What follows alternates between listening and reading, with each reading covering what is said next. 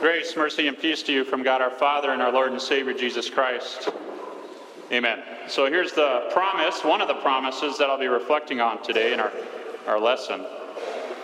God takes Abram, or Abraham, outside and he says, look toward heaven and number the stars. If you are able to number them, then he said to him, so shall your offspring be. You may be seated.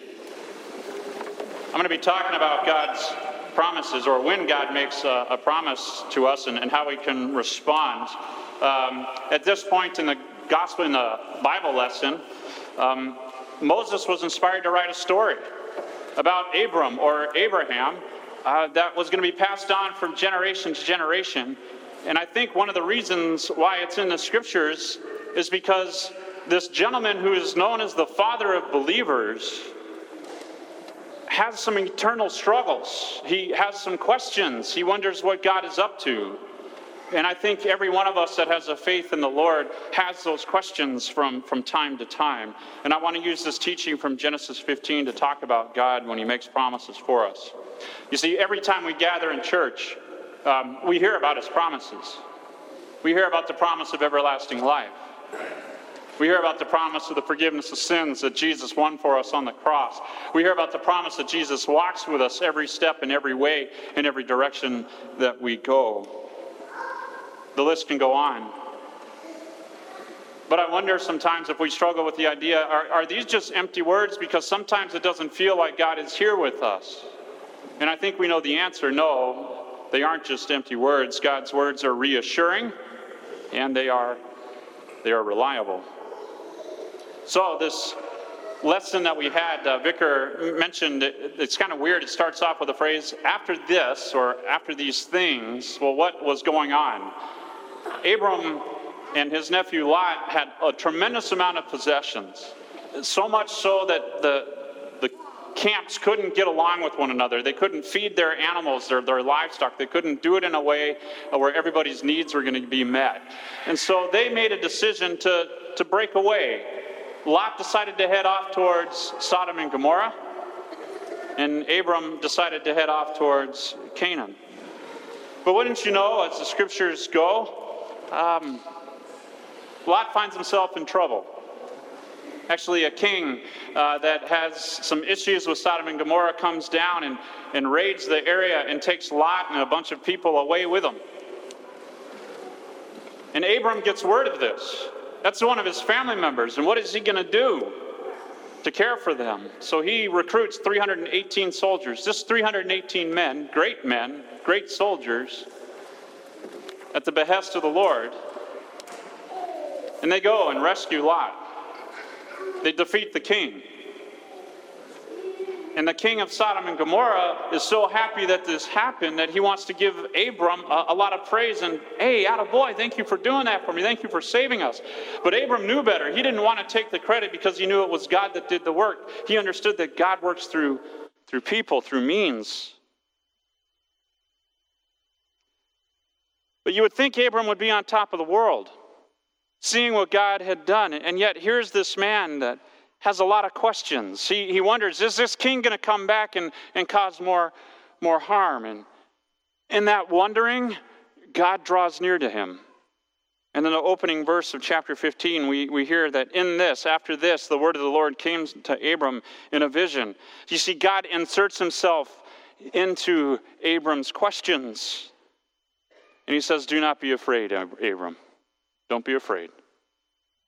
Don't be afraid. I'm your shield and your very great reward. What's he saying?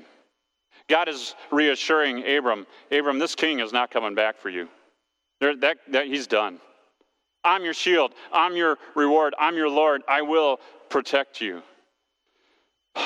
Breathe a sigh of relief. But wait. But God, I got some other questions.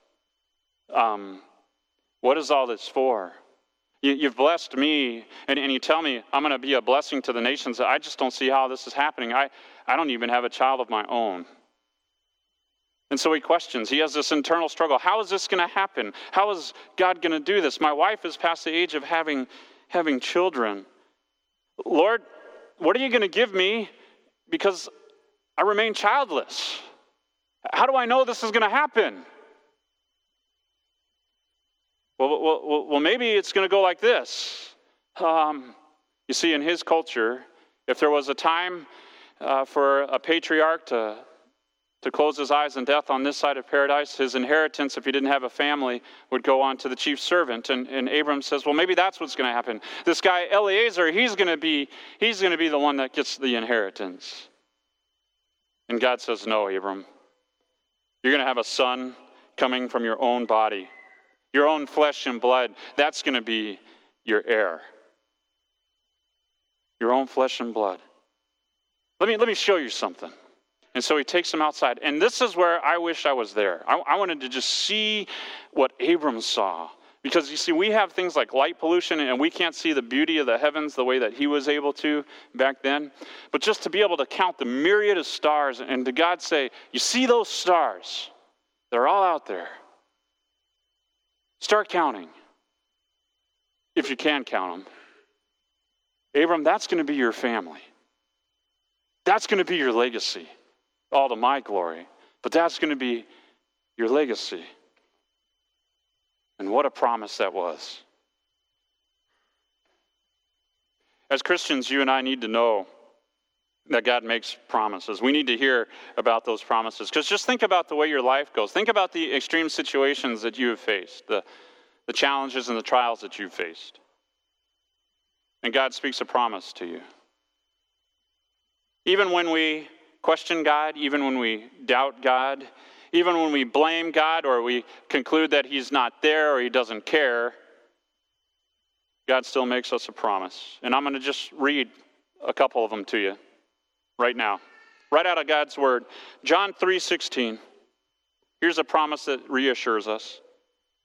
God so loved the world that he gave his one and only Son, that whoever believes in him will not perish, but have eternal life. Not perish? Question mark. Eternal life? Question mark. Yes. Eternal life. That's the promise that God says. Other scriptures, here right in Hebrews chapter 13, God says, never will I leave you and never will I forsake you. You mean someone is watching over us? Someone is walking with us every step of the way? Question mark. Yes, that's what I mean, God says. 1 Peter 5, God invites us, cast all your anxiety on him because he cares for you. In spite of the fact that I doubt, question mark, in spite of my questions, question mark, my worries, my cares, my concerns, question mark. Yes, God cares about your cares, your worries, and your concerns. And then hear this from John 11. Excuse me, I'm going to back up just a little bit. Romans 5, here's another promise. God demonstrates his own love for us, and this, while we were still sinners, Christ died for us. No matter how many times I turn my back on God, no matter how many times I spit in his face or disobeyed his teachings, Jesus cries out from the cross, Father, forgive them. They know not what they do. And in John 11, Jesus gives us this promise. He says, I am the resurrection and the life. He who believes in me will live even though he dies, and whoever lives and believes in me will never die. These are promises, 100% reassurances from our Lord. God is faithful. Every promise that he's made in Scripture has come true. He keeps his promises. So not only are they reassuring, they are 100% reliable. Just think about the miracle that Abram got to experience as he was told his wife, past childbearing age, is going to have a child. And God said, this is the way it's going to look. And you know what happens? Abram believes. And I think that's the most important scripture verse out of this passage for us as human beings. This one from verse 6. Abram believed the Lord, and it's credited to him as righteousness. He just simply trusted. God said, this is the way it's going to be. And Abram said, okay, I'm all in. I believe you. He said a resounding amen, which means this is most certainly true. We need to hear his promises from time to time. We need to understand that this verse is important because it tells us about saving faith. What is it? It's simply just trusting that God's going to keep his word. Trusting that God is who he says he is. Our God, our Lord, our Savior. He invites us to trust. He invites us to believe. That's all he asks. He doesn't care about our abilities. He doesn't see our sin. He doesn't keep a record of it. Instead, what he sees is he sees Jesus and his blood washed over us. That's saving faith. Just simply trusting. God told you he's going to do something. He's going to do it. He's going to do it. So you're here in worship today to be reminded of the good news of salvation won by Jesus Christ. Every once in a while we get to gather and have communion, and in that moment you know beyond a shadow of a doubt that your sins are forgiven. God has forgiven you. He has opened up heaven for you. He promises to care for you. He promises to be with you. You can take those words to heart. You can believe them. You have God's word. Amen? Amen.